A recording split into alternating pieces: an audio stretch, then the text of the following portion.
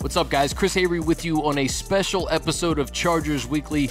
You're probably listening to this from home. I hope everybody's hanging in okay, staying safe. We're taping this on a Sunday evening. Just received word that NFL free agency is scheduled to go off without any delays. And earlier today, the NFL players, they agreed to ratify a new collective bargaining agreement. It brings us labor peace through 2030. And to walk us through the key points a little bit later, Daniel Kaplan of The Athletic. But first, we bring in NFL Media's Judy Battista. All right, very pleased to be joined by Judy Battista of NFL Media. And Judy, it's been a very uncertain times over the last few days. A lot of news on Sunday. We have a new collective bargaining agreement. The players ratified it today. Just your overall thoughts on what's in the deal. We have 10 years of labor peace, essentially. Yeah, we actually have 11 years because 11 we still years. have the one year from the last deal. Although, it passed really narrowly, 60 votes was the margin. So that's how I think the divisions were in the union. Obviously, there was a lot of pushback against the deal, especially by some very high-profile players, Aaron Rodgers, Richard Sherman, Russell Wilson. So I think probably on the union side, they probably have a little repair work to do internally. But what it means is, uninterrupted football for 11 years. The deal was really geared toward the sort of middle-class football player, not the superstar player, the guys who play on minimum salaries. And that's estimated to be about 60 to 65% of the players on rosters. So it would make sense that the deal got passed. You mentioned what uncertain times this is. I think that actually played a role in pushing this over the finish line because certainly, when we all left the combine and this was first going to the players for a vote, the sense was it would pass because those sort of middle-class players would vote, with their own wallets and push it through. And then in the middle of the voting, there was a real momentum swing toward no, because those very high-profile players are really pushing back against it, and they have a great deal of influence. But, the events of the last week to 10 days with the wild fluctuations in the stock market and, of course, the coronavirus shutting down other sports, I think really drove people back to the idea of we better take this deal while it's available. Tweeted something to that effect earlier this week where he said, we have a chance to get economic certainty in a time of great uncertainty. And I really think that it was that idea that got this over the finish line. And there's so many things in this agreement. And let's just start with something that's going to go into effect this year. 7 playoff teams now. So you have 7 teams Right. from the AFC and NFC. And if I'm not mistaken, only one team gets a bye now, correct? Incredibly important now to try to get that bye. So that's going in this year. And then the other stuff that's in the deal for this year that they're going to start this year is right away minimum salary guys are going to get raises this year, and that was obviously important. And then, of course, in a few years, the league will have the right to go to 17 games, and they certainly will go to 17 games. That's going to happen in conjunction with the new television contracts that are being negotiated or will be negotiated now at the earliest. They have the window to expand to 17 games is between 2021 and 2023. So that is obviously was the huge stumbling block for a lot of players, 17 games. And that was something that was really important to owners because that is expected to drive those television contracts way up. And depending on how far up they go, the players will get a little bit more percentage-wise. They will get 48.5% if the contracts go up 60%.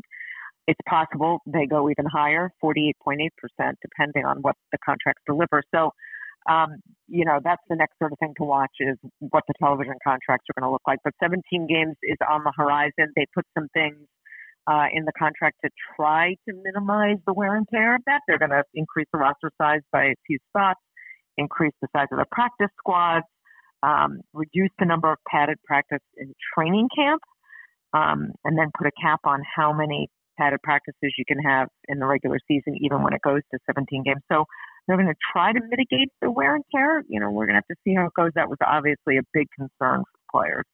So the 17 games, obviously it's an odd number. How are they going to dictate how many home games and away games that you get? Is that going to alternate annually? Yeah, that hasn't been figured out yet, actually. The most recent thing that they're playing around with is it would alternate by conference. So, one year the AFC would get the extra home game, and the next year the NFC would, but that's not set in stone yet. For a while during negotiations, there was a thought, could you maybe play the 17th game on a neutral field? Would that maybe be an international game for everybody? But those ideas seem to have fallen by the wayside. So we'll see what they come up with, but that has not been set yet. And, again, they've got a few years to figure that out because it's not going to start. 17 games won't start this year and probably won't even start in 2021. So they got a little time to figure that out. And you mentioned the roster sizes. I think this is important because it goes to 46 to 48 players, but you have to have a minimum of 8 offensive linemen on game day, if I'm not mistaken. How did they come to that? Correct. That's a big concern is having extra offensive linemen. I think we've all covered games where people sort of run out of linemen. So that was a big thing, increasing the roster size. I have no doubt that the union probably hopes to increase the roster size even more. They're getting more spots on the practice squad. It's a little complicated. You can also bring guys up from the practice squad and keep them active. So the bottom line is there are going to be more players available on game day, and that's the important part, obviously. Judy, with so much uncertainty over the last few days, what are you hearing about free agency? I know a lot of things can be done over a computer or a telephone, but I have to imagine, especially with this new CBA being ratified, there's so many things going on in such a short period of time right now. Yeah, well, actually, here we are talking on Sunday evening, and they just sent out a memo from the league office to the team saying free agency is going to open. The league year is going to start on time on Wednesday afternoon, so buckle up. I think there was a lot of pent-up stuff that we're going to see unleashed now because teams were waiting to see what the rules were going to be. There were different rules in place if the CBA did not get approved. So now that everything is in place, I think we already sort of saw it this afternoon, this sort of flood of deals, right? Ryan Tannehill got an extension. So, I think we're going to see a real flood of franchise tags and all of that. They have the franchise tag by tomorrow. So I think things are going to move very quickly. And then you're going to have this sort of bananas free agency because there's so many quarterbacks available, headlined, of course, by Tom Brady, which is, it's crazy how many top level quarterbacks are on the market, unprecedented. And so that just adds, obviously, an extra bit of luster to free agency that we just, the only thing I can compare it to is the year that Peyton Manning was a free agent, right? And we were all tracking his movements for a few days. And I suspect that's what this is going to be like the next few days. Yeah, there's going to be so many big dominoes that need to fall. And then when you consider the schedule release, we don't know where the marquee quarterbacks are going to be at this point. So that puts another wrinkle in just the schedule release. And then, oh, by the way, we're supposed to have an NFL draft in Las Vegas, and we don't know what's going to happen with that at this point.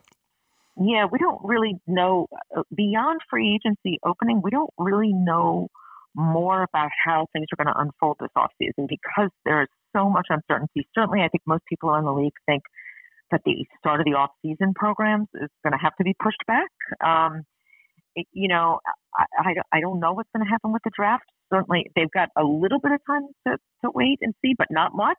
Maybe another week. We already saw the Masters postponed, and the Masters happens right before the draft. So I suspect it's hard to imagine that they're going to be able to have the sort of big extravaganza for the draft like we've seen in recent years with the huge gatherings of fans. It's just hard to imagine that that's going to be okay, in only a weeks. So they're going to have to come up with whatever solution they're going to come up with the draft, wherever they're going to do it and whatever kind of setting they're going to have it in. I think they're trying to figure it out just like everybody else is trying to figure everything out, just like you're seeing local government officials trying to figure out what to do about closing their schools. The NFL is trying to figure out how to conduct its business just like everybody else. And they're sort of, as they go along, they're having to make decisions on what to do. And certainly I think everybody expects that the draft is going to have to be adjusted in some way. And we'll just have to wait and see. Well, everybody's adjusting. I know there's so many people working from home. I know that free agency is going to be different for a lot of teams and really these players too, because these visits, they're not going to happen like they've happened in the past. These physicals are not going to happen right away, right? Yeah, and that's actually, lots of team executives were sort of saying this in the last few days when it became clear that like traveling was probably not something you were going to want to do. Like, how are they going to do that? For the top level free agents, right? Like a Tom Brady, you don't have to take a trip, right? Like they're not flying around. Yeah, you know the deal. You know the deal. But the mid-level guys who take trips, right? And teams want to bring them in and talk to them and see what they're all about. How does that work? I mean, are they just going to do these visits like by Skype? Nobody quite knows what to do. And then, as you know, all of these deals are contingent on passing a physical. How's that going to work? Are you going to put the guy on a plane? Are you going to fly him by private plane to your facility? Are you just going to make the deal contingent on a physical whenever that happens? And that means the deal is not official, which theoretically means players or the team could back out of it. I mean, there are so many unknowns here about how they're going to proceed that they're going to have to figure out as they go along. But again, the memo went out tonight that free agency is opening on time. So they've got to figure it out. And that's the thing too, Judy. We're talking now in an hour or 2 hours. And believe me, I'm getting this podcast up ASAP so we can inform folks on what happened today. But things are so fluid at this moment that we don't know what's happening in the sports world, the NFL world, and really the country in general. Yeah, I think at the start of today, most people around the league thought they would push back free agency. I mean, really, most people when you talk to said, well, it's probably not going to start right away, and they'll take a few weeks. And here we are. They're starting it. So yes, things are changing, by hourly. I think the only certainty we have right now is free agency is going to open, and pretty much nothing after that. Again, we don't know when off-season programs are going to start. We certainly don't know things like, rookie mini camps. I mean, we just have no idea what's going to be possible, and what people are going to be comfortable with. I mean, look, you're working from home. I'm in a hotel right now, but I will be working from home after free agency is over. So a lot of teams have sent their staff home for the most part. They don't want people in their buildings either. So it's unknown, and who knows how long everything is going to have to be that way. So again, they're sort of making it up as they go along, just like a lot of people are. No doubt. Now, Judy, you're going to be on NFL Network this week. Where can we find you? We have Free Agency Frenzy, which is basically all day. And starting tomorrow, it actually started today with a few hours of it. And then Monday, Tuesday, Wednesday, and Thursday, Free Agency Frenzy. I know how At least busy it'll you be something new to watch. Yes. It'll be something new to watch. I know NFL fans are excited to see which players are coming to their teams and on all the movement around the league. And I think it brings a lot of reprieve to people in the sports world. And I know that everyone's going to be watching Free Agency Frenzy on Monday. Judy Battista, thank you so much for your time. Thank you. Great to talk to you. All right, very pleased to bring in sports business reporter Daniel Kaplan of The Athletic. And Dan, it's been an unprecedented past 3 or 4 days when we just talk about the sports world in general. Before we get into the CBA, just your reaction to the entire sports world shutting down as a sports business reporter. Well, ironically, as a sports business reporter, it almost gives me an untapped amount of stories to write about. What happens to revenues, what happens to contracts, what CBS has paid a lot of money to televise the Masters, to televise the NCAA tournament. How is that going to pan out? Obviously, same questions with the NBA, the NHL, different networks. So, ironically, as a sports business reporter, there's a lot to write about. It's the reporters who cover the teams. They've got their work cut out for them in terms of what they're going to write about with no games. Well, Dan, we woke up this morning not knowing what was going to happen with this new collective bargaining agreement. It passes by just a narrow margin. Your overall reaction to how it passed and how close the margin was, and then just what's in it in general? Well, I was surprised it was so narrow. I realized it was controversial, and the board of player reps narrowly passed it and sent it on to full membership. But because it's raising minimum salaries, and 60 to 65% of NFL players earn the minimum, I figured, well, it would pass easily. As you said, it did not pass easily. It was, I believe, about 51.5% to 48.5%. It needed a simple majority to pass. So the reason it was so controversial is largely because of the 17th game. Uh, if those who are against it feel if the NFL is serious about health and safety, they wouldn't be adding a game to the regular season. But it was a non-negotiable item for the league, and the NFLPA decided to try to get concessions from the league on other matters like minimum salaries. And here we are. There's a 17th game, not starting this coming season, but perhaps as early as 2021. So with that 17th game, teams only have 3 preseason games now. And you said this doesn't go into effect this year, may not even be next year, but it's probably coming sooner than later. One of the things that is coming into play, I briefly touched on this with Judy, is just the 7 playoff teams. That's going into effect this year. As someone who's covered the league, and it's been 32 teams, 6 playoff teams from each conference, how different is this going to be for you to see 7 playoff teams with only one team getting a bye? Well, it's different for everybody, clearly. And obviously the team that gets the bye will now have an even greater advantage than before. But look, it's not other than the second team losing the bye, I'm not sure it's a tremendous difference. There's an extra game, a couple of extra games we get to see. Clearly, there'll be more revenue coming in from the broadcasters who will jump at the chance to show more NFL playoff games. So it's different for fans, it's different for the media, different for the players. But at the end of the day, in terms of the percent of teams that make the playoffs, it's not greatly different from any of the other leagues. Roster sizes, they also increase from 46 to 48 players, but you have to have a minimum of 8 offensive linemen. How big of a deal was this for the players to have those roster sizes increase on that practice squad? Well, it increases on the practice squad and increases on the general roster. But it was a key point for the NFLPA that they wanted roster sizes to increase, especially if you were going to have a 17th game for health and safety reasons. And when I said earlier that the NFLPA conceded the 17th game point, they did so knowing that they could perhaps extract concessions from the owners, and this was one of them. Practices, too. I know that was one of your 10 takeaways. And by the way, if you haven't seen this, Dan, you have a piece up on The Athletic today, 10 important changes in the new NFL CBA. Very informative for fans that want to learn more about this because it's such a robust deal. I think you mentioned it's 439 pages. This is just some of the key takeaways that you took. But if you could maybe expound on the practices and how that changes.